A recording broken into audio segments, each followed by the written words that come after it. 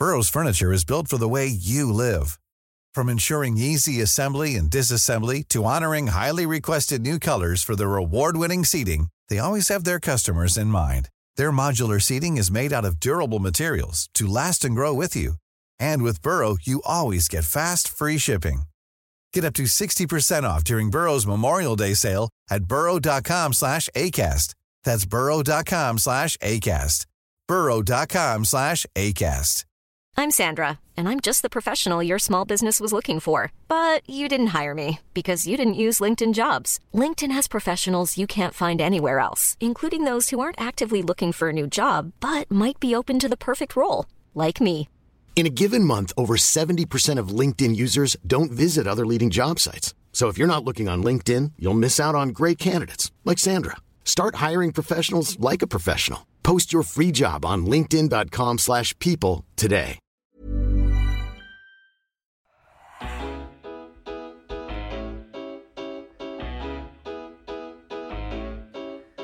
Hello, I'm Chris Wynn, and welcome to a very special edition of Roker Report. It's not often we have an opportunity to speak to someone who was at the heart of the club during probably the biggest transformation in Sunderland's history. Today we are speaking to a man who was pivotal in overseeing Sunderland's move from our home at Roker Park into our fantastic new home at the Stadium of Light from his position as Chief Executive Officer and then Vice Chairman. Today I'm privileged to be speaking to John Ficklin. Welcome, John. Good morning, Chris. And I'm very pleased to be able to speak to you this morning. Yes, we've had a few technical difficulties, so I'm very pleased to be speaking to you right now. So, knowing how much you love your football, I'm sure you're missing it as much as the rest of us at the moment. Yeah, it's not good, is it? It's very, very sad, really. But things are what they are, and we've just got to keep plodding away, and hopefully we can get back up through those leagues. That's what we need to do.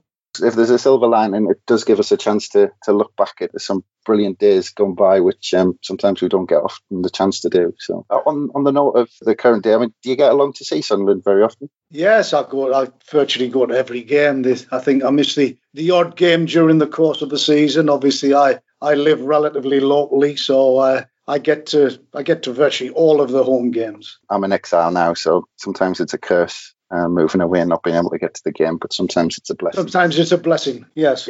yeah. Well, we'll come back to the current issues on and off the field of Sunderland before we finish. But what I want to do now is start from the beginning, which has to be really where you got your love of Sunderland Association Football Club. I mean, was this passed down to you like it is with so many of us? Yes, indeed it was. It was passed down through the family and close family friends. And I first started going to Roker Park when I was about, 7, 8 year old, 1959, 1960. So a long, long time ago. So who, around that time, obviously, I know you were young, but who were your favourite players as you were growing up for Sunderland? Well, it was obviously Charlie Hurley was the main man at the time. And one thing I can remember, looking back, that I can remember being at the game when Jimmy Montgomery made his home debut. So that shows that's a long, long time ago. Yeah, what were your earliest memories? Because I know, because I got it from my dad, and he sat me down and basically told me all about it. But he used to talk of this progression around the ground at Roker Park, where you progressed. You started off in one place, and as you got older, you moved around. Was that the same as you? That was the same as me. Yeah, we started off at the rear of the Roker end, as was, because it was a massive end in its heyday, as you probably know. I think there was about 25,000 in the one end in terms of capacity. And then as I got a little bit older, I used to go to the back of the clock stand, because there was a little bit of steel work there where you could climb up and get a better view. So that's where I was in the day that we got promoted in 1964, which was probably from that era was probably the best memory that I've got, really. Yeah, that was our first promotion, wasn't it? It was indeed. Yeah, it was a great team. Charlie Hurley was obviously captain, Jimmy Montgomery. It was a really good team. Yeah, and then moving on a little bit, did you get to see much of the 73 Cup run? I saw all of the 73 Cup run, including the semi-final. But there was myself and two friends that we travelled all over the place watching Sunderland, and we always said that if unless we all get tickets, we will not go to Wembley. And in those days, we weren't season ticket holders, basically, because we couldn't afford them. And we got one ticket between the three of us for Wembley. So I wasn't at Wembley, would you believe? Which is quite ironic, but there you go. But I saw all the other games. Yeah, I think there's a lot of people out there who some of their best memories are involved watching Sunderland and travelling the country, just like yourself. But what I'd like to do as well is start building a picture of how you worked your way up to be able to take a position on the Sunderland board. So you left Sunderland Polytechnic with a degree in mechanical engineering, and then you worked your way up within the National Bus Company to be part of a successful management buyout of a subsidiary company in 1985 that you'd eventually go on to sell in the mid-90s. So it's fair to say that a lot of hard work went on between you leaving Sunderland Polytechnic and then being on the board at Sunderland Football Club. Yeah, indeed. I mean, I travelled around the country, and going back to 1973 was when I was at Sunderland Poly. As you say, I was involved as an engineer with a local bus company, and my real claim to fame, although I wasn't at the Wembley final, I managed to get onto the open top bus on the parade through Sunderland. When the team came back, and I've got a great photograph of myself just popping my head above the parapet as the bus comes through Wheat Sheaf, and that was tremendous 2-3 hours when we came in from Carville. So my connections with the buses was very convenient at that time. Was it just through connections, or did you manage to sneak on? Well, I ironically, I worked on the bus, on the double decker. It had gone under a low bridge. That's how it was an open topper, and it was converted in the workshops. And I worked on that for a little while, and then I got the privilege of actually driving it through to Sunderland. And then there was the sort of senior driver at the Sunderland. Took it over, and I just sat downstairs at the back, and I thought, just sit here, John. No one's going to say get off.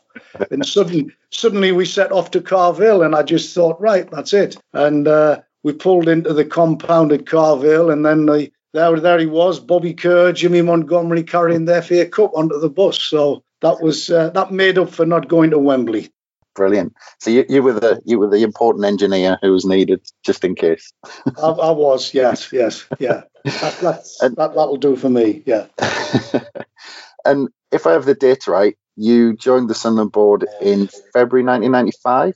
February 1995, yeah. Yeah, and was it John Featherstone who was officially the chairman at this point? At the time, he was the chairman, but Bob was the major shareholder.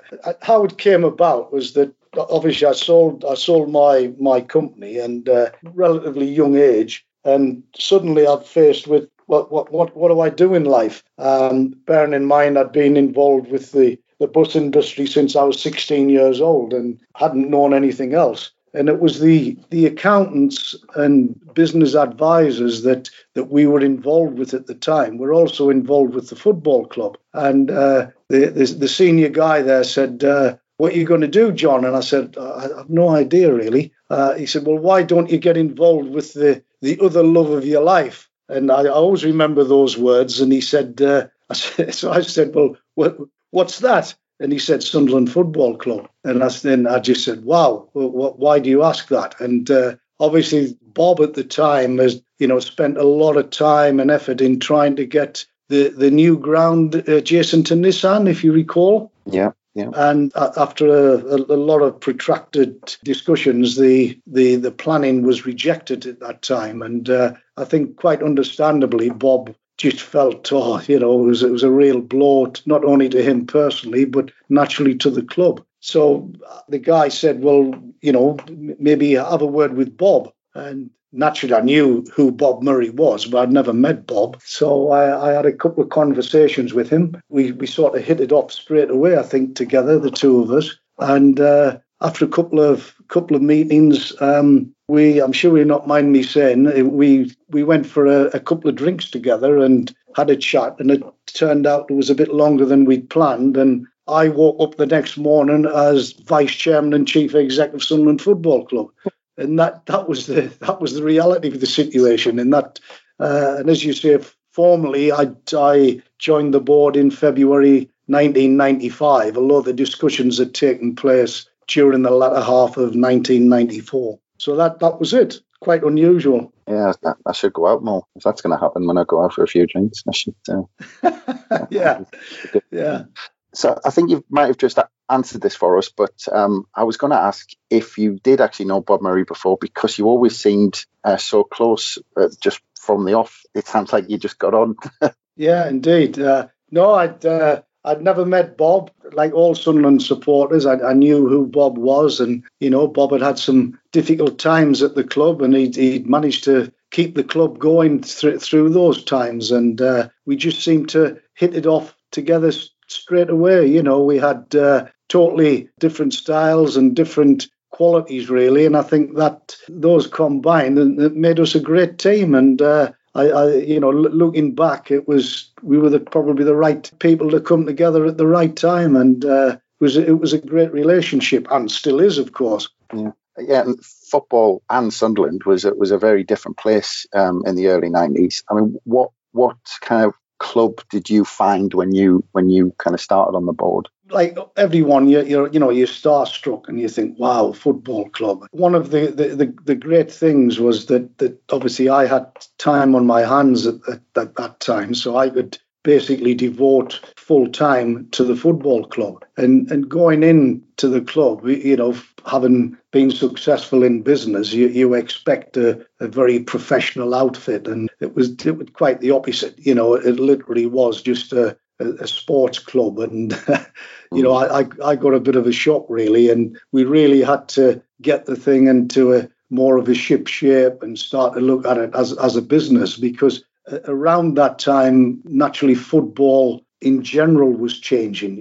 We had the advent of Sky coming along, and the football was changing in all ways, shapes and forms. So it was a real shock to me to find that, I wouldn't say how amateurish it was, but it wasn't a professionally run organisation. And credit to Bob, he was aware of that. And I think one of the key things was that he knew that, I was quite happy to devote full time to trying to get the club into some form of business shape and to move the thing forward. And that's exactly what we did. Yeah. But it's easy to forget. And I mean, especially if we've got some kind of younger listeners, that football was like that. I mean, if you go through, the 70s and the 80s, I mean, it was just run by kind of local businessmen who ran their local clubs. And that was football for a long time.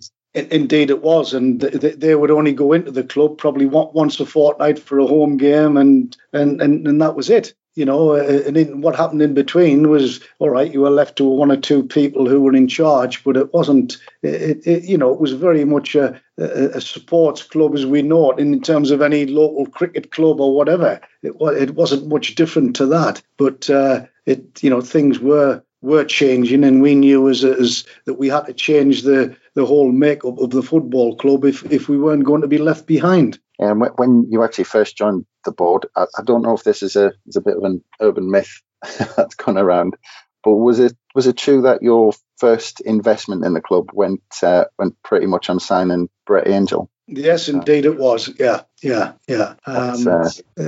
At the time, it was, the club was desperate. We needed to get somebody in, and it probably wasn't one of the better signings. Yeah. But that's what a lot of my investment at the time went into. And, we just needed to do something because the club was going downhill at that time very, very quickly. Well, that's it. A month after you're appointed to the board, you straighten at the deep end. So Sunderland signed Brett Angell, and we signed Dominic Matteo on loan from Liverpool, which ends in Sunderland potentially being deducted points by the FA for an administration error. That just sums up what I was saying, that the whole place it wasn't the professional outfit that you would have that I would have expected, and the Dominic Matteo saga just summed the whole scenario up, and it was just another thing at the time. And I remember I'm thinking, goodness me, what have I done here, getting involved with this? On the one hand, you're sitting in the stands and as a fan, and then the next minute you've got all this in front of you to sort out. And there was a couple of occasions at that time I'm thinking, this was a bad move, John, bad move. How did that play out with the FA? Because it was real kind of concern that might get us relegated at the end. Well, indeed, I think it was that it was deemed that it was a genuine mistake. And to be fair, the club had always, had an exemplary record with the FA, trying to do things right. So I think, to credit to the FA, they took all that into account, and we weren't trying to pull a fast one or anything like that. It was just a sad combination of circumstances. So we sort of got away with it with a rap over the knuckles, really. But by goodness, it was a worrying time. It really was. Well, that's it. And the other big thing, it was a month after you joined as well, was we removed Mick Buxton as manager and replaced him with Peter Reid. So that's it. That was one of that was one of my first duties. And again, that's just goes back to what I said. I'm thinking, dear me, what I suddenly got involved with all this, One week you're sitting in the stands watching the match as a fan, and then the next, within the 3 or 4 weeks' time, you're right at the forefront of making massive changes. And we got Peter Reid in, and of course Peter was, he's right character. He was determined. He knew what he wanted, and it was a big decision for us at the time. Was it 6 or 7 games? I can't quite remember. 7 games, I think. And it was one of those situations, Chris, that do you give him a 12-month, 2-year contract, or do you just give him a game by game? And it's one of those, you're never going to get it right. At the end, we decided, we'd give him a contract at the end of the season. And fortunately for the football club's point of view, he managed to keep us up. And then, of course, everybody thinks, well, why didn't we get him a longer contract? And you can never win in situations like that. Did he take much persuasion to come to Sunderland, or was he, I'll sign straight away? No, he sort of signed straight away. He always said that, he always uses the thing, it's a proper football club, and I know what he means. And he kept saying that he always remembers as a very, very young player, he came with Bolton Wanderers to Roker Park, and I think it was in the season probably 78 when we got promoted. And he remembers coming as a young player, and it was obviously a sellout at Roker, and he just thought that the atmosphere and was unbelievable, and in his words, it was a proper football club. And I don't think he ever forgot that, and I think that in itself made a big difference when he got the opportunity to come to Sunderland. And it's funny how life turns out, isn't it? Yeah, I think, and he always talked about, when we got relegated in 1990 at Main Road as well. That's right. Yeah, that was another thing. Yeah, we had sort of nearly half the crowd were Sunderland fans, weren't they? Yeah. But it was a big appointment because it was our first managerial appointment from outside the club since Dennis Smith in 1987, because we had Terry Butcher from within, Mal Crosby from within, Mick Buxton from within, and Peter Reid was kind of someone from the outside who really kind of picked the club up by the scruff of their neck. That's right, and that's I was conscious at the time. That's what we needed. We needed somebody to come in that Peter's track record as a player was unparalleled, and of course he'd been very successful at Man City, relatively, and it was a great move at the time, that we managed to get him, and the rest is history, as they say. Yeah, well, he kept us in Division 1, like you said, and it's frightening how things could have gone if we'd gone down. But, yeah. I mean, although you look at the situation we now find ourselves in, it was, it seems to be the norm now. But at that time, for us to go back down into what was the 3rd division in essence would have been an absolute disaster. But no, he managed to do what we wanted to do, and that was tremendous. Although it was a bit scary, those games. My goodness. Yeah, I remember the Sheffield United and the Swindon games. Yeah. But I was going to say, actually, considering, we'll go on to what he achieved, but it was arguably one of his greatest achievements at Sunderland to actually keep us up that, Yes, it was. It was. He brought a totally different atmosphere and a togetherness at the club. He was a larger-than-life character, Reid. He still is, of course. And he just galvanised everybody at the club on and off the pitch, and it was absolutely tremendous. It really was. So at what point at the end of that season, you'd only been in a few months, but at what point at the end of that season was the developments for the new stadium. Where was that actually at that point? Well, at the time, again, credit to Bob. Bob had always, because of his long involvement, I mean, Bob joined the board in the late 80s or something. Yeah. He recognised that the club needed to move to a new stadium. And as an engineer, I got involved and looking at Roker Park and forgetting the sentiment and the happy memories that everybody has, and me personally. In reality, it was just a ramshackled building that wasn't fit for purpose. So we knew that we had to move to a new ground. We looked at schemes of putting seats in at Roker Park, but the sight lines and everything, they just weren't right. And, a move was really the only thing to do. And Bob had obviously tried that in terms of trying to move to Nissan. And so we knew that we had to pick that up because Roker Park was, the capacity was going to be reduced because the regulations following Heinzel and Hillsborough was such that, we had to go to all-seater. And I think Roker Park would have ended off something like about 14,000 capacity, which would have been a real death knell for the club.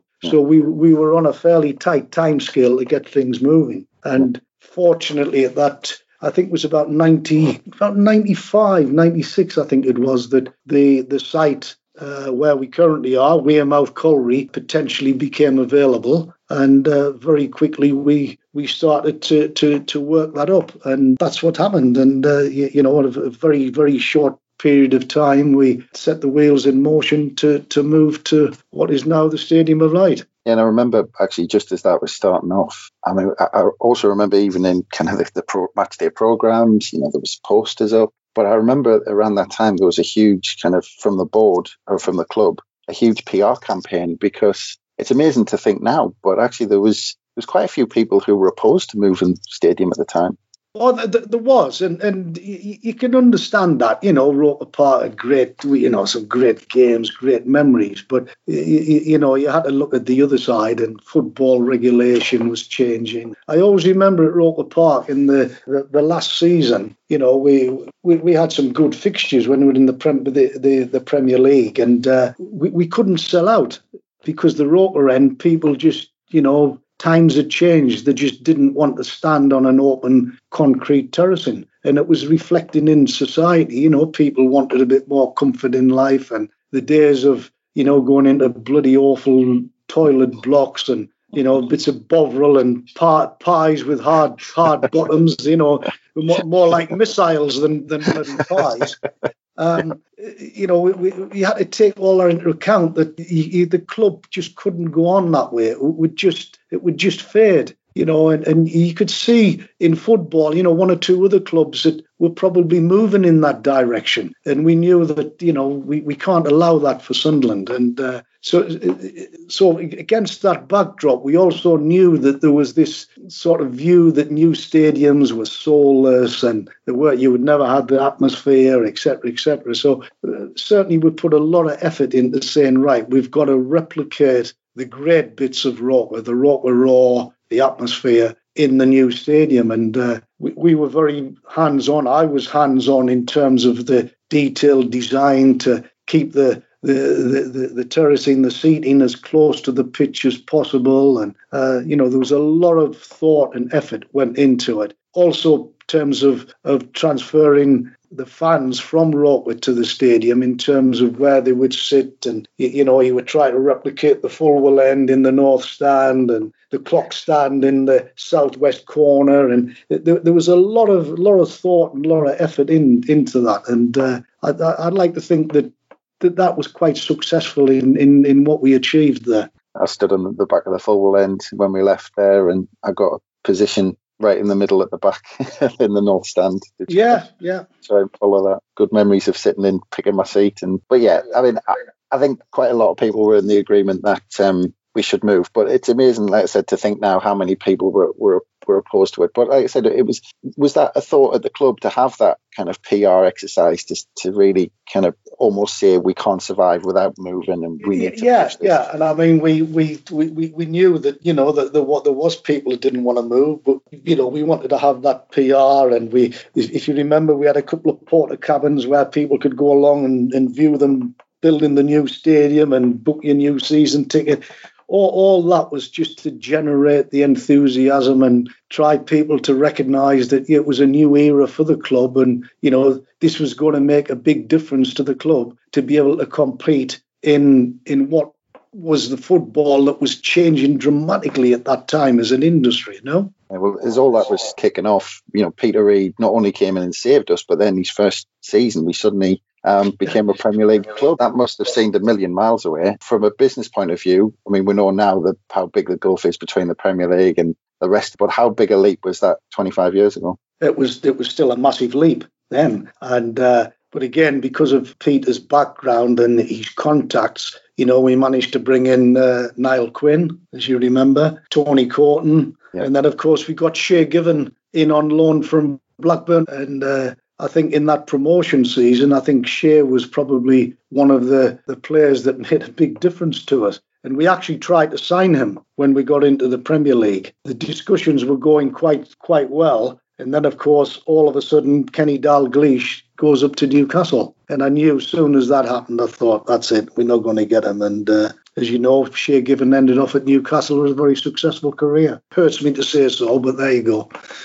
Well, yeah, I mean, during that Premier League season, the project was going on to build the stadium. But a couple of things stand out in terms of that project. The first one was the price it cost to build, which was around, you know, the £24 million mark, which is quite incredible, especially when you look at recent projects like Tottenham, which ran over budget and missed the start of the season. But the second was the innovation that went into some of the design. I mean, are those the two main aspects of the project that you're most proud of? Yeah. I mean, you know, being an engineer, I was very, very hands-on in terms of the design. We looked at other grounds and you know, where we could learn things. And up to that time, you know, whilst there'd been developments at various football grounds, it tended to be the odd stand, and that was it. And we had a look at Middlesbrough. Credit to Steve Gibson down there. You know, Steve broke the mould by moving to the Riverside. And you know, we had a look at that, and there was lots of things. It's easy to pick fault, but a lot of things that came out of that was that,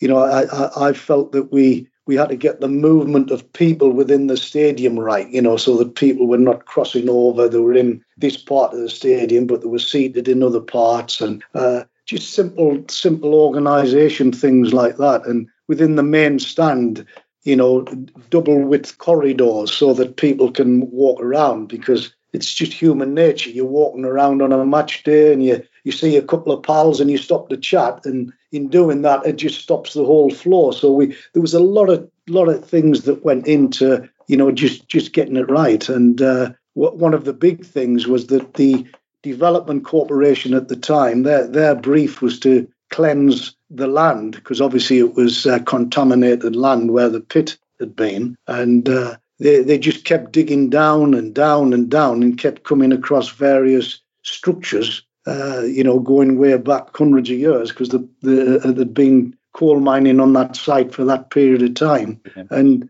suddenly we realised one day that here we are, we've got this huge hole in the ground, and the great advantage of that is let's use that and have a natural amphitheatre. And that's how the radical design came about, that the first 15 rows of seats are actually, you know, below ground level. And that had a number of advantages, not least of which was to reduce the amount of steel work that was required and therefore the cost. So that was pretty fundamental. And it also meant that you had, you know, the dressing rooms and everything were below ground level. So you weren't, you know, using valuable commercial space in the main stand. So there was lots and lots of advantages that we incorporated into it.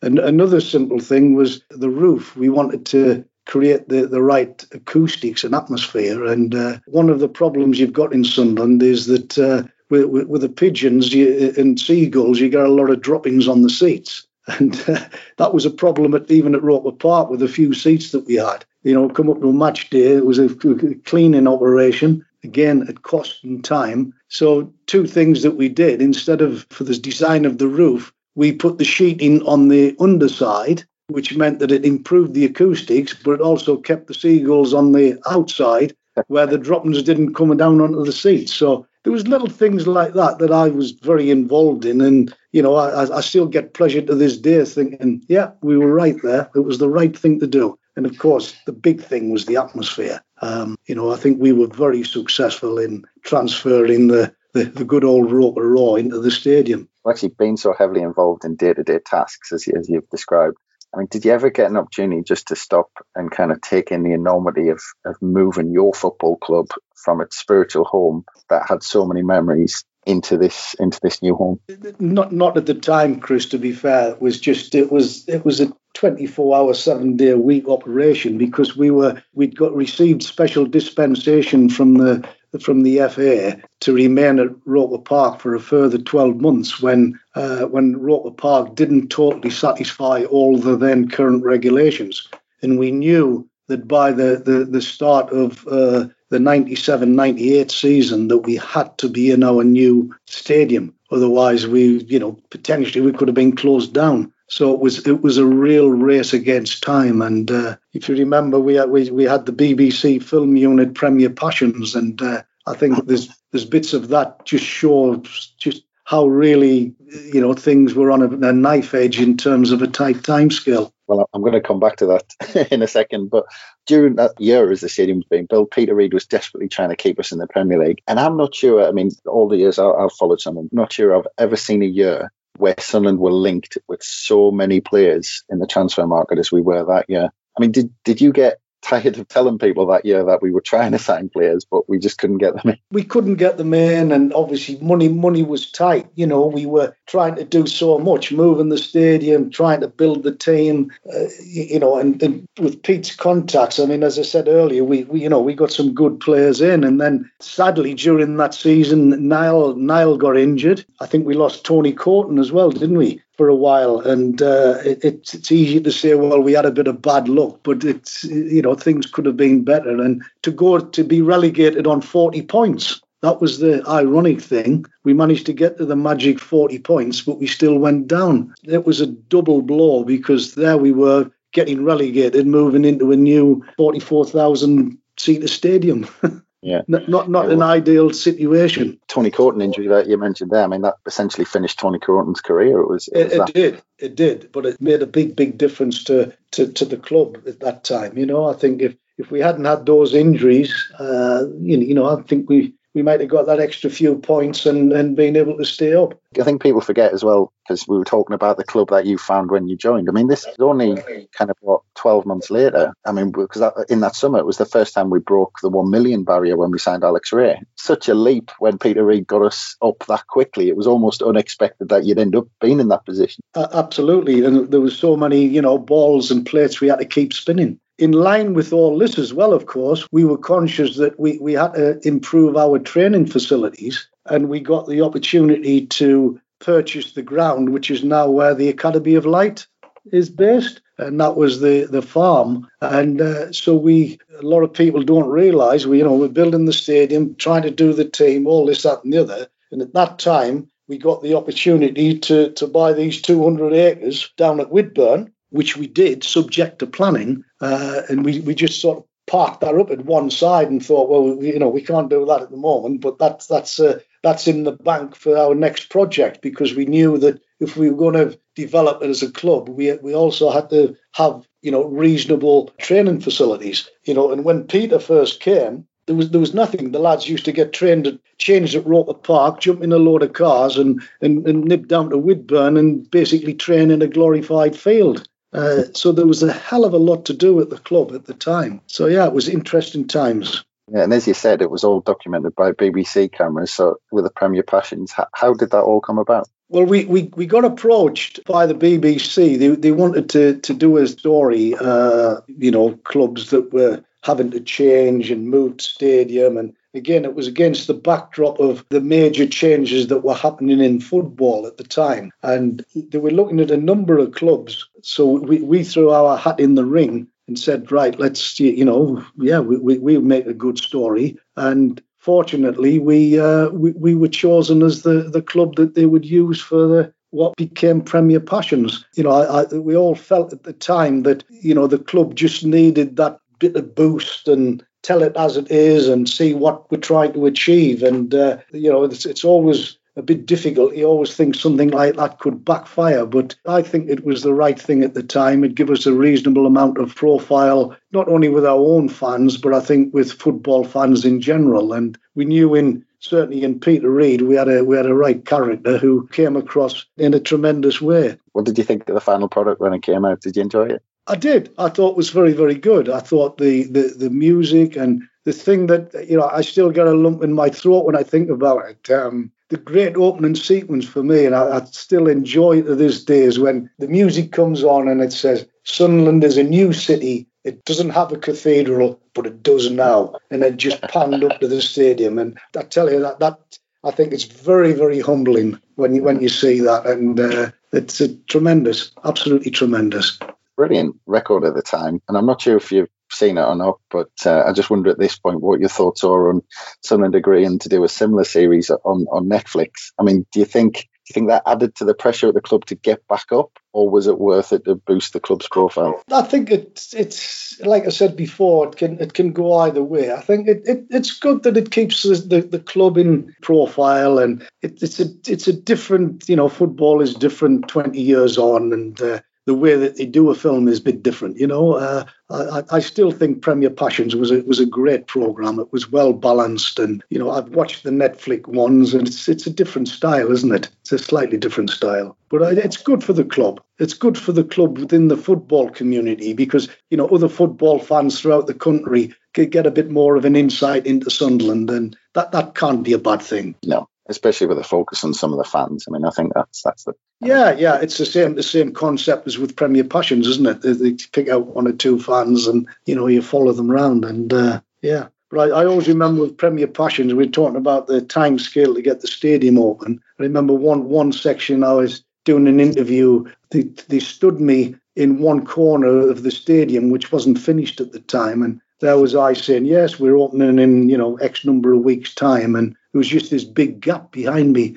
And, and even now I thought, that was quite clever that you'd think looking at that, we've got no chance. But we managed it. And amazingly, I mean, we talked about all these things going on at the same time. But another thing that season, I mean, Sunderland were the fourth football club to be floated on the stock exchange with the potential of pay-per-view football. I imagine it made perfect sense. Well, it did. I mean, maybe shouldn't say it, but it should never have really been floated. It wasn't a business for flotation in the strict sense. What was happening at the time, there was this pay-per-view thing was going to be the panacea. You'd get people all around the world would be paying a fortune to watch, Forfar play bloody Falkirk or whatever, and within the game, we all thought it's not going to happen. There's only people have only got X amount of money in the pocket. But as far as the stock exchange and the city investors, they saw this as a real way forward that was going to transform football even more than initially the Sky did. So we took the opportunity, given that, at that time we had a good story, the stadium was coming on stream, blah, blah, blah. And even referring to Premier Passions, it helped us a little bit in terms of spreading the story. So we thought, right, this is an opportunity to raise money that would allow us to build the stadium to a standard that we would like, rather than just a tin shed. And from the decision to float the business to actually floating on the stock market was about barely 4 months, which in business terms was quite a bit of a record. But we knew, again, we had a tight time scale because we always felt that this pay-per-view thing it's not going to last, So we had to get it done in sharp time, and we managed to do that. And we raised quite a bit of money, and that all went into developing the club, players, and more importantly, the stadium at the time to fit it out to that little bit better quality and standard that we wanted. We were the fourth, but actually by the end of 97, there were about 18 clubs who'd done the same thing. Yeah, it was the right thing to do at the right time. And as I said, give us a little bit of cash to do things and have the quality of stadium that we've got. Just a simple thing that we did with a bit of extra cash was we were the first stadium to have a concert quality sound system. And that was something that we wanted to do from day one and to create the atmosphere. And that certainly worked right from day one, having that quality sound system. Yeah, I think it's struggling a bit now, I think, after all these years. But I don't think it's ever been updated. No, well, that's right. We come to the end of that season. And when it came to that last league game at Roker against Everton, I mean, that day you must have experienced every emotion it's possible to go through.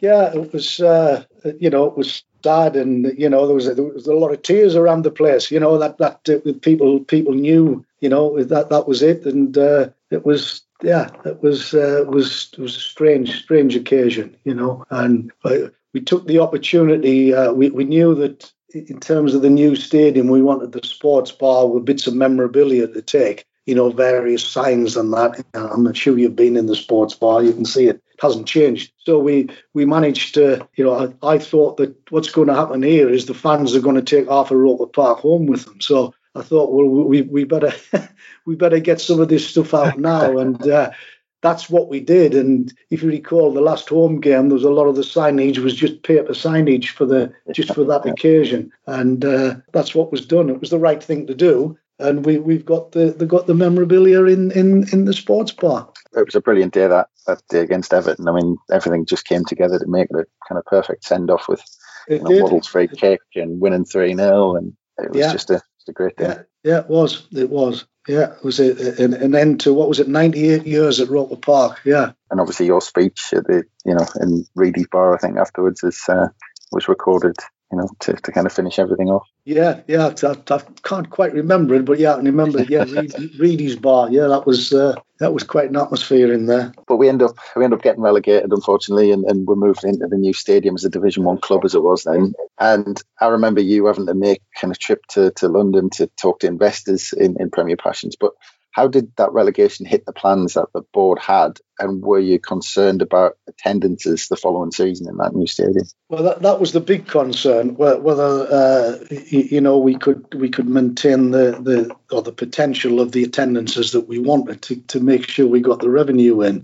Fortunately, we had the new stadium and we had the new stadium effect. And there's no doubt about it that was, a massive influence on and off the pitch. And I think that probably would have worked whatever league we were in. But it was a bit scary at the time moving into a brand new stadium and you'd just been relegated. But I think credit to the fans, they knew that, the relegation, we'd just missed out 40 points. We were still seeing some reasonable football under the circumstances. Reedy was still as buoyant as ever. So I think there was still a reasonably good feel around the place that helped. And a couple of games into the new stadium, I think people just thought, wow, this is it. And it just went from there, really. First job of the summer was to name the new stadium, which you did at midnight on Tuesday, the 29th of July, 1997. And we announced that it was named as the Stadium of Light. Was it the aim from the beginning to give it a unique name rather than go down the more kind of traditional route? Yeah, absolutely. There was all the new Roker Park and all this sort of stuff. But we felt, again, against the backdrop that, football was changing. It was becoming very much commercial and sponsorship opportunities, etc., etc. We just wanted a name that was for the 21st century. There was a lot of conflict with that. I remember going out and announcing the name, and by goodness, I got some flack that night at midnight. I think it was recorded on Premier Passions. I think initially a lot of the fans didn't like it, but it's like a lot of things. I think it was proved to be the right thing, and it was chosen because of the background of the site and the mining connections, etc., etc. So it's a great name, and people know the Stadium of Light. It's it's tremendous. It was the right thing to do. Were you surprised by some of that reaction? A little bit.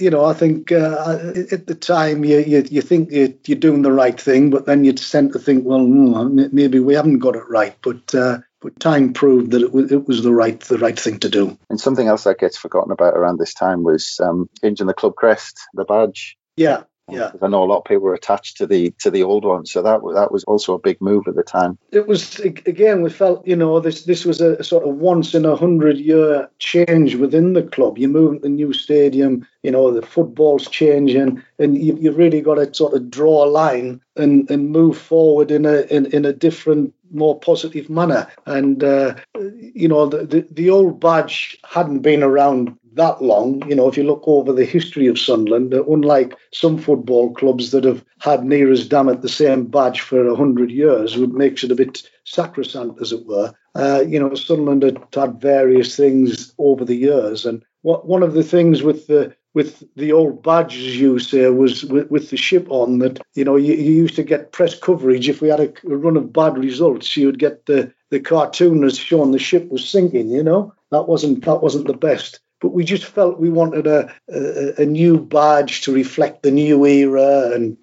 there was a lot of effort went into it as to what we should use. The coat of arms of Sunderland, and you've got the pension monument there, the pit wheel, and it was all brought together, you know, by professionals to come up with the badge as currently is. And the following day after you announced that name, we officially opened against Ajax. But just how close did it get to a point where the stadium wasn't ready for that grand opening? It wasn't ready. I mean, we had the health and safety committee, which involves the police, the ambulance, the local authority, you know, everybody. And I remember being in the meeting, and the decision was basically that there was such a euphoria around the city with the fans and everything, that the decision was taken that it would be potentially cause more problems if the match had been cancelled as opposed to it going ahead. And that was the decision, because it wasn't ready. If you recall, that outside we were just laying bits of tarmac down on top of earth and what have you, just to get it open. And you know, it was credit to everybody that we managed to do that. And it was scary. I mean, the idea that we would be selling liquor throughout the ground was something novel for all fans. And I think we got the license at about 4:00 in the afternoon of the game. And the safety certificate was given about the same time as well. So it was really, really scary. And I remember the brewery at the time, because in the early days, everybody wanted to have a beer in the stadium. We were selling, you know, tens of thousands of pints, would you believe? And I remember the guy, I was the licensee for a few weeks. And the guy said to me, he said, "Do you realise, John, you're the licensee of one of the biggest pubs in the north of England?" I said, "Have you ever pulled a pint?" I said, "No, but I'll stand at the other side a few times." He says, "Well, talking about things weren't finished. Just before the start of the game, I was running around here, there and everywhere. You know, I was in the right state trying to make sure everything was okay. And I got a message that there was a leak in the home dressing room. And what it was this yellow liquid was falling down into the dressing room, and because the dressing rooms were underground, obviously all the services and what have you were like at ground level, but in the roof of the dressing room, if you understand. And at first we thought, well, it was obviously drainage from the toilets, and I'm thinking, oh my goodness, right? But somebody plucked up enough courage to check it out. And it turned out it was actually lager. It was one of the big pipes that were going through to the bar. And I always remember to show what a character that Peter Reid was. I went down, I said, "Sorry about the hassle, Peter." And he said, no problem at all. I can't swear, but you can imagine what he said. He said, draft lager in the home dressing room. He says, fantastic. But on the night, it was chaos. And of course, the seats were numbered wrong, as you probably know. Absolutely amazing. I mean, we're sticking numbers on the seats at, literally an hour, 2 hours before the game. But, we got there. Well, when it finally did go ahead and the game was on, when you finally got a chance to sit down, if that actually happened, I mean, how did you feel to finally see the stadium full of fans, players on the pitch? That must have been a pretty amazing moment. It was. I mean, it was just, it was a combination of 12, 18 months of hard work, and it made you feel very proud. And everybody at the club was so proud. People were just sort of in awe that they'd been involved. I mean, everybody pulled together, and it was very, very difficult because even, for stewards, first time that, people just didn't walk into a stand and just stand where they wanted. They had to be, row 12, seat 23. And it was just a total culture change for everybody. And, I think everybody, big sigh of relief that we got there within the timescales. I don't think I'll ever forget walking in and seeing that ball on the pitch for the first time for that Ajax game. I think that moment will always stay with me. And at the time, it was hard to believe that I'd be going there every other week to watch Sunderland after so long at Roker Park. Yeah. I mean, obviously, you looked at every single detail. I mean, you've talked about some of the detail you looked into, but is there anything now, kind of, 20 odd years later, that you'd look back and you'd do any kind of differently if you could go back and do it all again? Not, to be fair, I think we, by hook or by crook, we got it right. I think one of the things that probably changed, and it was just things in general within football. As you know, we put in 54 private boxes within the stadium, and in the late 90s, that everybody wanted their own private box and this, that, and the other. And with hindsight, things have changed. Probably we, a few less private boxes and maybe a couple of more corporate facilities with a view onto the pitch might have been a bit more appropriate these days. But that's probably all. I mean, everything else was ideal. The sight lines. We were in a unique position where we put the pitch down slightly bigger than Roker Park. We wanted it to FIFA standard, and then we just built the stands out to the required capacity and stopped. We weren't confined to a given footprint, and that's why wherever you are in the stadium, you've got a bloody good view. It was amazing, that Ajax game, and then to get into that first season at the Man City game was a huge night. But actually, the start of that first season, we're now a new home, and we end up losing 5 of the first 10 league games and found ourselves 12th in November. So I mean, that must have been a blow, obviously moving into the new home. And was there ever any discussion on changing the manager at that point, or did you? No. I mean, the atmosphere, it was, it was all new for everybody. We could see Pete knew he wanted to bring different players in, and things were changing, and we knew it wasn't going to be always smooth running, and we just had to stick with it, and things started to turn around, and that was it. Well, it did. I mean, we lost kind of 1 in 36, and just narrowly missed out, on 90 points, which was unbelievable. And we ended up there at Wembley, which, even though it was an incredible season, it was still a huge blow at the end at Wembley. It was. But before Wembley, I think one of the things where I took the greatest satisfaction was that the Sheffield United home game, the atmosphere that night, I just thought, we've got this stadium right. We've achieved what we wanted. And to me, I don't think we've enjoyed that since, actually. But that night against Sheffield United, that stadium was absolutely buzzing. And I just thought, we've arrived. Roker Park, God bless it, it's history. This is the Stadium of Light. And that's fantastic. And then, as you say, we went to Wembley. But, God.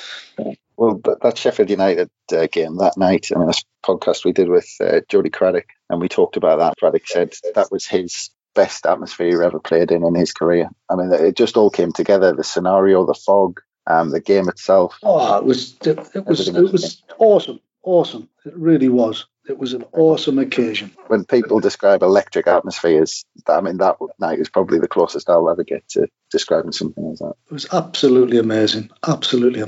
Yeah, but I mean, that playoff was disappointed, but it looks like, a year later, break all sorts of records and win the First Division title with over 100 points. And again, another moment where you see us lift our first trophy at that new stadium. We're back in the Premier League, and another huge moment. That particular season, I mean, it was just, you would be going to a match, and you wouldn't be thinking, well, are we going to win today? It was just, how many are we going to win by, and how many is Kevin Phillips or Niall Quinn going to score? I mean, it was just so exciting football and entertainment, the atmosphere, and the whole city, the whole area was just buzzing. It was just happy days. Tremendous. Yeah, that season I remember pretty much every game we're going to the bookies and just saying, right, are we going to win 3-0 or 4-0 today? Is it going to be Phillips or Quinn who scores first? Yeah, that's right. That was it. That was it. And and it was just amazing. It really was. You look back and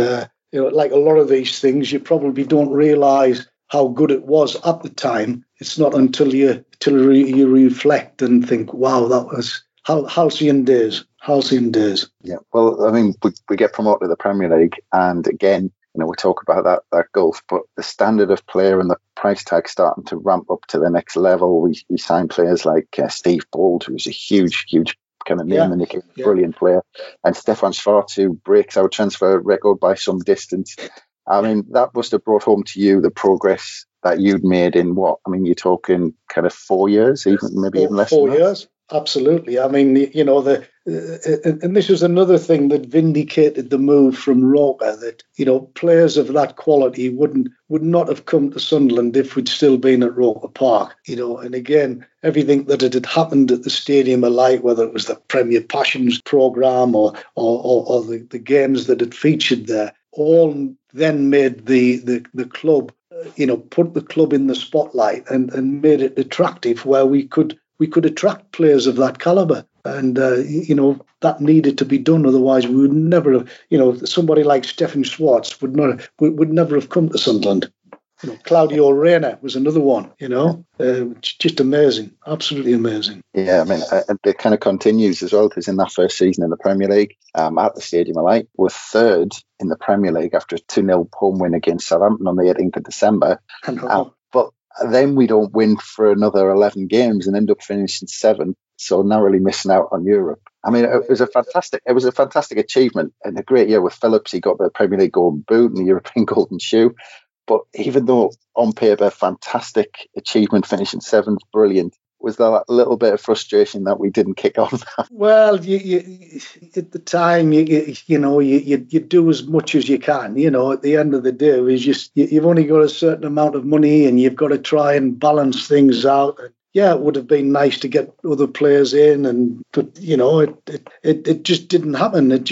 We had a little bit of a bad run. As I say, at Christmas time, we could have gone second, I believe. I think we played Man United, didn't we? Was it Boxing Day or something? You know for a fact in football, you just can't keep going on and on and on. And it was disappointing, but the fact that we finished 7th was unbelievable, given where we'd come from, and as you rightly say, in such a short period of time. I mean, with Phillips doing all of that, was the kind of phone off the hook in case we got any inquiries? I mean, did anything? Well, Phillips was starting to, catch the eye of everybody. And then when he got the Golden Boot, I mean, to think 4 or 5 years prior that a Sunderland goal scorer would get the Golden Boot of Europe, people would have just laughed at you, wouldn't they? Hey, just laughed at you. He's still the only English player that's ever got that. Yeah, that's right. It was just halcyon days. But considering the price we got him for as well, it was less than $500,000, is that right? Yeah, we got him for that. It was unbelievable. A great guy as well, Kevin. I mean, he was a real, true professional. He cost me personally £30,000, would you believe? Because I was in a car showroom at the beginning of that season, and he was in with his wife, and he was looking at a car, and I forget how the conversation went, and he just said, no, I can't afford that car, and what have it. Somebody said, well, if he scores 30 goals this season, it'll be worth it. Stupidly, I said, if he scores 30 goals this season, I'll buy that car. And of course, he did. And if you look at the last game when he scored against West Ham, he obviously celebrates. There's a little bit of a film. He celebrates, walks back to the centre spot, looks up to the director's box, holds his hands up like a steering wheel and turns his hands. He's looking at me. And at the time, I mean, he was on a good contract. And I said, I'm not going to buy the car, but I'll honour me statement. And sadly, his father had just died at the time. So that money went to a donation to the Heart Foundation, which was well worth it. But yeah, that was me in August saying, yeah, £30,000, I'll buy you that car, 30 goals. So yeah, £1,000 a goal. Worth every penny. It was great, absolutely great. Then the following season, we go on to do a repeat performance. So at this, the second season in Premier League was second at the end of January, and we finished seventh again. And it's another strange one because on paper, another fantastic achievement, but we miss out on those European places for a second year after going so well. Yeah. And I imagine those 2 years are obviously a huge sense of pride, but again, that element of frustration at the same time. Yeah, it was. And, we were looking to try and get players in. Obviously, we had, a few bits of injuries and stuff like that, which you'd expect. But we just didn't seem to be able to get the right player in. And, football, again, was changing at that stage. There was a lot of foreign players coming in, and it was difficult. And sadly, things didn't quite go as we would have liked. You mentioned that kind of on the recruitment side then, but during that time or kind of any time really while you were at the club, were there any signings that, the ones that got away where you think, I wish I'd been able to get those over the line and bring in to Sunderland? Well, there was one or two, but you can't really say if we'd got such and such a player it would have made the difference. But we still got one or two players in, and it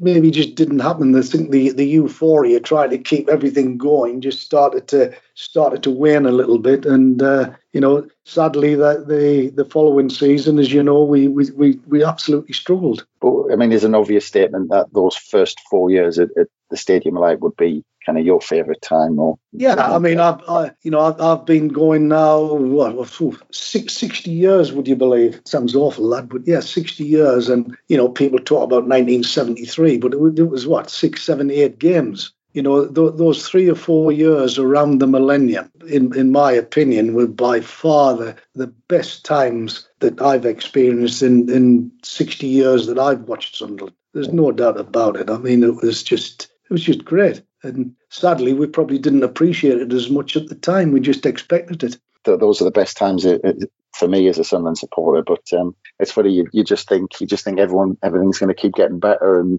you don't expect it when it comes to a halt. No. Unfortunately, things didn't work out with Peter. It just things started to slip a little bit, and that was it. After giving him so much back in kind of previously and letting him kind of obviously make the signings here he thought we needed to bring in. I mean, it's probably difficult because you went through those good times, but do you think now looking back that he was allowed too much leeway in terms of some of the recruitment towards the end? Well, yeah, you can look at that. Who knows? It's easy with hindsight, and on the other extreme, you could say, well, when we departed company in, what was it, October 2002, I think it was, yeah. Should we have stuck with him? Would it have made a difference? It's easy to look back in what if, but what happened, Chris, and it was a sad day when we parted company. There's no doubt about it, because we'd had some great times, on and off the pitch, and Pete, to his credit, galvanised the club at a time, going back, as we've just discussed, 7 games, the club could have gone into oblivion. It must have been difficult, but I mean, did it end up being a kind of a mutual conversation, or did it end up a conversation where you just had to come out and say, we're letting you go? Oh, it was a mutual conversation. I think Pete realised himself that, it's like everything in football. It's, other than the absolute exception, there's a shelf life for a manager, and as indeed there is for a player. And I think Pete that he'd done a great job during his time, and things were changing. Again, there was changes within football, and things needed to change. We went then and brought in Howard Wilkinson. So was there a theory behind that? I mean, to try and Howard Wilkinson to recreate what he'd done at Leeds, but that was 12 years earlier or something like that. That was the concept, but my goodness, that wasn't the best of appointments. That I have to say, it was a bloody disaster. It even surpassed Brett Angel, that one, I think. He was a different character. It just didn't happen.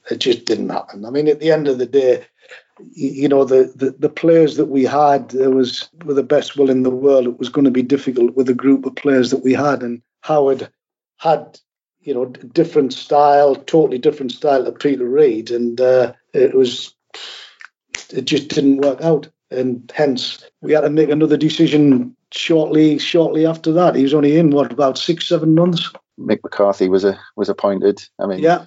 I imagine he was in the frame in the original kind of recruitment process. I mean, was it just a straight? He was one man. Mick was in the original thing, yeah. But at that time, he was still very much sort of flying with Ireland, But he was available when we got him on board, and I think, given the circumstances, it was a bloody good appointment.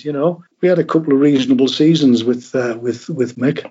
And I just want to kind of go back slightly a little bit, but at this time you were heavily involved in the building of the academy that opened in 2001, I think. And I think Bob Murray said previously that you were essentially the point man on that project, and it was a case of trying to take the best parts from all the top facilities in Europe.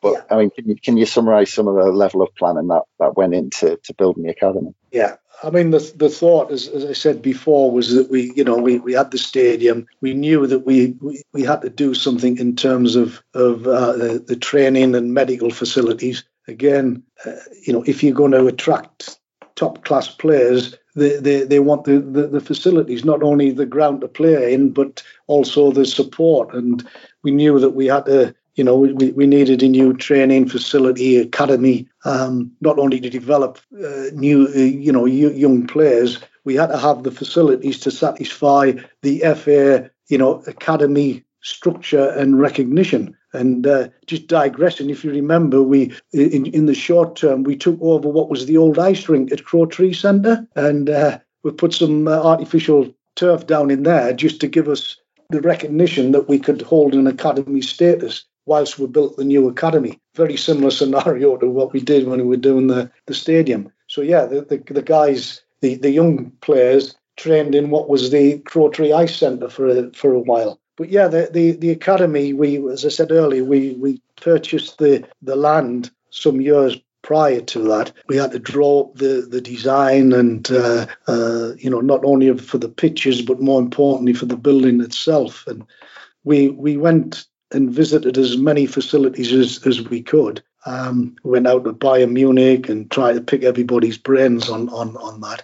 We had a great relationship with Arsenal. And I remember when David Dein came to the Stadium of Light for the first time, I think him and Danny Frisman were blown away so much with what we'd achieved. I think that was probably the impetus for them to realise they had to move away from Highbury. And I remember David saying to me, can I send some of my guys up to have a look at the stadium? I said, yeah, no problem at all. There's one or two people came up, and I'm thinking they would just have a look around, but they were actually, measuring up, 2 meters 10 and all that. So when it came to the academy, they had just opened their new facility just inside the M25. And of course, Arsene Wenger was the manager, and he'd had a lot of input into their facility, given that I think we all recognised at the time the French were way ahead in terms of the sports science aspect. So I thought, right, the opportunity here is let's go down to Arsenal. And that's what we did. So I took my tape down to Arsenal and I did the 2 meters, whatever it was. So we picked a lot of the brains. And with the changes of managers that were going on and a bit, I had to do that. I'll do that myself with a couple of our physios. And, we were quite radical in terms of having the hydrotherapy pools in there and everything else. So that's how the design came about. The biggest problem for us was for getting the right planning consent. And because it's in South Tyneside, it wasn't in Sunderland. So we had a long drawn-out affair. We went to a public inquiry, and it was held in South Shields Town Hall. And I was in this witness box one afternoon, all afternoon, and for about an hour and a half the following morning. I thought I'd been put on trial for murder rather than trying to go in for the planning of an academy. And, it's things like that I think a lot of the fans don't realise what goes on behind the scenes, We wanted to get an indoor facility, but that was thrown out and we were compromising. And as you probably know, a bit like the stadium, the majority of the building at the academy it's not below ground. It's just it appears to be below ground because we moved a lot of the earthworks around it. So it from the road, it's a much smaller than it actually is. But the majority of the money went into the pitches. You know, you don't see it. The drainage and the irrigation and the muck shift itself was a massive, massive job. But again, at the end of the day, the club has got a world-class training and medical facility there to match the world-class stadium. I think, Bob and I take pride that's our legacy at the club, full stop. You must have been immensely proud watching two of its products take England to a World Cup semi-final a couple of years back. Absolutely. It's that again, that would never have happened if we hadn't had the facilities that we have. And there's a lot of good academy people come through that system now. Right, they might not have made it right to the top, but there's some good players. It just again demonstrates it was the right thing to do. Just a shame those two lads aren't still playing for Sunderland, but that's a different story. And yeah, just getting back to Mick McCarthy. So he took us a couple of years to get us back to the Premier League, which was kind of on a budget. He made some fantastic signings. But financially, the club's in a very different place at this point. Was it an impossible task to try and support Mick McCarthy when he got us back up? Well, it was, because football is changing. And, we just the cash wasn't available. We'd had a couple of disappointment times, and it was still, the crowds were still tremendous, but the real feel good factor was starting to wane a little bit. And a bit like a manager, a bit like a player, but Bob and I just felt, well, we've done our bit. It's probably time to, for somebody else to pick up the reins here. Yeah, I was going to ask that because there were big protests during that season in around the March time, as we were kind of relegated quite early. But that must have hurt a bit. I know Bob Murray, I think he'd been there quite a bit longer than you had, was ready to move on. Were you in the same place, or? I think so, because you've got to be, you have a sell-by date. Bob and I naturally talked, and I just felt that did my bit. I did as much as I could, and the things were changing, and it was time for a change. You've got to accept that, and you know that the fans, when things are going bad, my goodness, about it. And it was difficult. It's difficult, and because at the end of the day, although you're chief exec or director or whatever, you're still a lifelong fan of the club, and it hurts from two aspects. I had big signs put up on my driveway gates and what have you, which hurts a little bit. If fans putting them up, and I'm thinking, well, hang on, I'm hurting like you guys. All right, I did my best. Maybe it wasn't good enough, but there we go. But you accept that. Yeah, on the financial side around that time, how bad did things get at that stage? Well, it was just that we just didn't have the finance to be able to bring players in of the quality that was probably needed to either stay in the Premier League or get back into the Premier League, and that's why change was necessary, and that's why we looked around for potentially for somebody to come in. Because the reports coming out was that it was like getting close to looking like possible administration. Was that no, it wasn't getting that at all. No, it would never have got as bad as that. It was just that that financially we weren't in a position to be able to compete anymore. That was the scenario. Well, Niall Quinn and the Drummondville group came along. Were those negotiations quite simple and straightforward, or was it?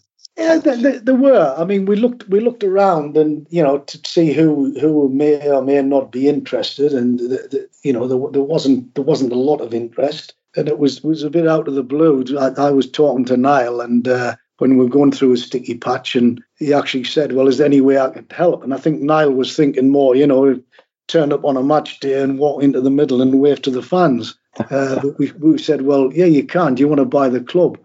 And at that time, the Irish economy was doing very, very well, and that's how he came up with the Drummondville consortium. And it was a bit of a strange deal because we were acting on both sides really, as the seller and the purchaser, to make the deal happen, because we knew that was the right thing for Sunderland. The big concern for Bob and I was that it was the first time in the club's 100 and whatever it was years history that there would be non-Sunderland supporting people in charge of the club. Yeah. And, we see that all over in football now. It probably doesn't matter. But to us at the time, it was that was our big concern. That was the thing. But it happened. And, there was a few changes since. Well, actually, Bob Murray spoke to us on this subject. And I think one of his kind of disappointments as it was passed on to Niall Quinn was that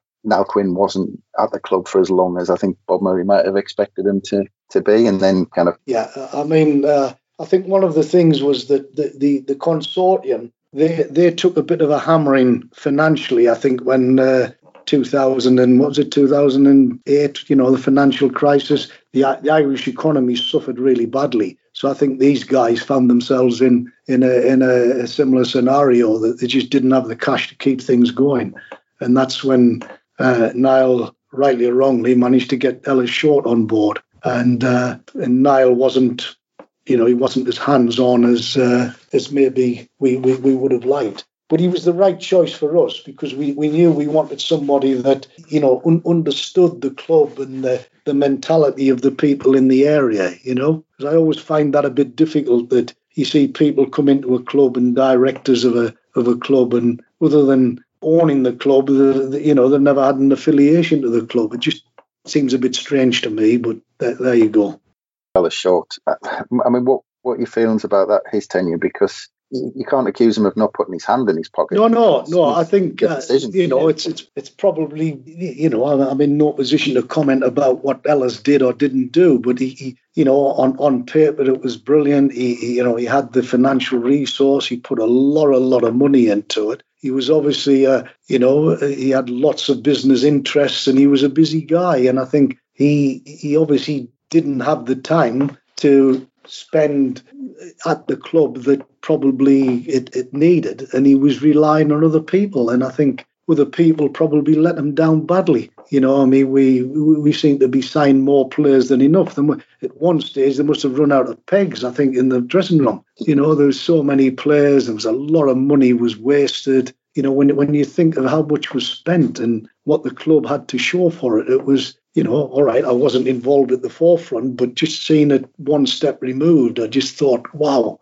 seemed to have been a lot of money was wasted. And I think at the end of the day, I think, Ellis saw that, and, it must have been very disappointing for him, because he spent a hell of a lot of money.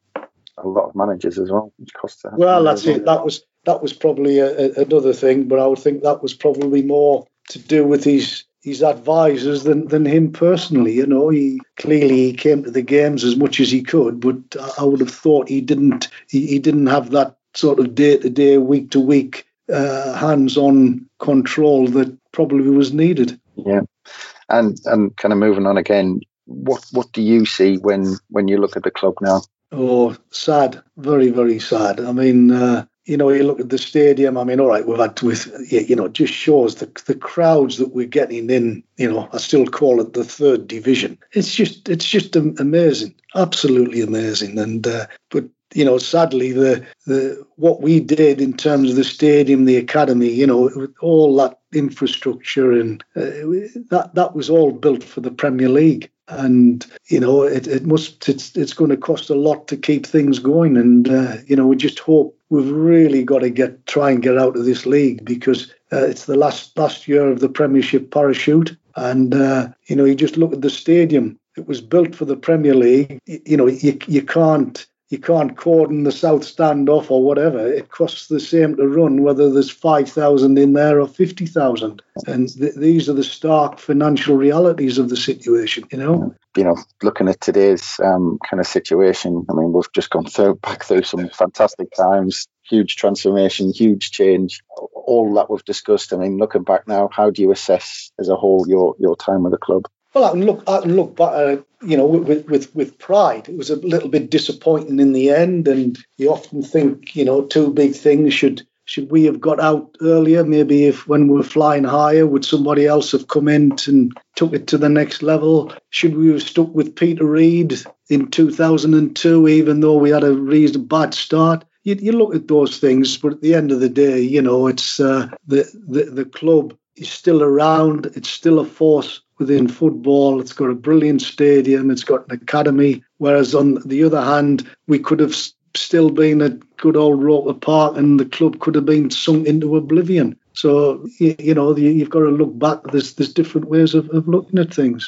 One of my greatest, well, not regrets, but the things that I still hope I'm around. It was always my desire that I would love to see a European football at the Stadium of Light. And that's something at the back of my mind. I've always thought, great, one of those fantastic midweek games, the crowd, Sheffield United game revisited. It hasn't happened as yet. One of my biggest disappointments as vice chairman was when we got beat against Millwall in the semi-final of the Cup. That would have put us in there. Yeah, because we knew before the game, we were going to be playing Man United. They won the title, blah, blah, blah, and we just had to beat Millwall and we were in Europe. We could have got hammered, whatever, at Wembley. It didn't matter. But that was terrible disappointment for me. To me, it was the next kick on. The stadium was built with that in mind. We'd hosted a couple of England games because we had the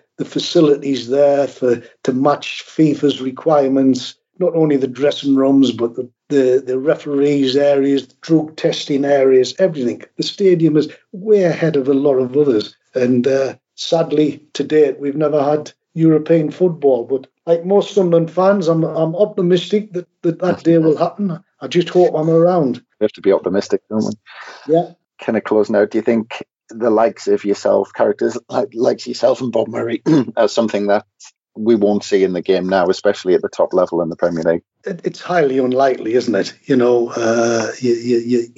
moving out of, it's not just the successful local businessmen. It's gone beyond millionaires. It's into billionaires. It's even into countries, where you get the likes of Man City and that, and it's highly unlikely. And for a club like Sunderland, it's always going to be difficult because we're not in a massive centre of population. We're not in London. We're not in Manchester, and it's always been difficult in this part of the world.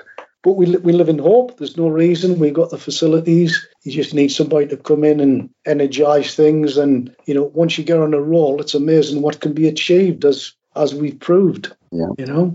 Yeah, on a final note, when we spoke to Bob Murray, there was talk of him maybe writing a book about his time at Sunderland. Is that thought ever crossed your mind? No, it hasn't. Yeah. I know Bob's busy with his book, and I'll be the first one with interest to be able to read it. But yeah, no, that hasn't crossed my. I've got some great memories and happy times. Happy times. It's just sad that we find the club where it is at the moment, and although I still go to all the games, it's just not the same. Not the same. Yeah. We just got to get back up there, and the place will take off again. Things are looking a little bit sad. The stadium could do a little bit of spruce up. It's probably only I can see that, but I look around and think, come on, there's a little bit of deterioration here, there, and it's not good. It's not good. It's been absolutely fascinating to speak to you today.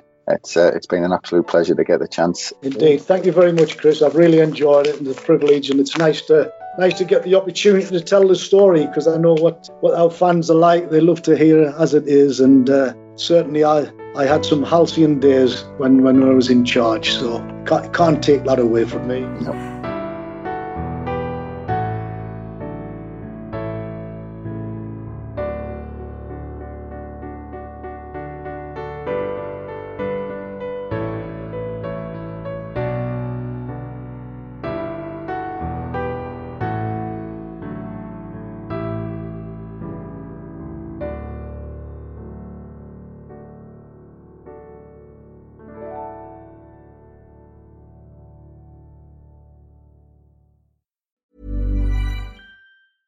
Cool fact, a crocodile can't stick out its tongue. Also, you can get health insurance for a month or just under a year in some states. United Healthcare short-term insurance plans, underwritten by Golden Rule Insurance Company, offer flexible, budget-friendly coverage for you. Learn more at uh1.com. When you make decisions for your company, you look for the no-brainers. If you have a lot of mailing to do, Stamps.com is the ultimate no-brainer. Use the Stamps.com mobile app to mail everything you need to keep your business running with up to 89% off USPS and UPS. Make the same no-brainer decision as over 1 million other businesses with Stamps.com. Use code PROGRAM for a special offer. That's Stamps.com, code PROGRAM.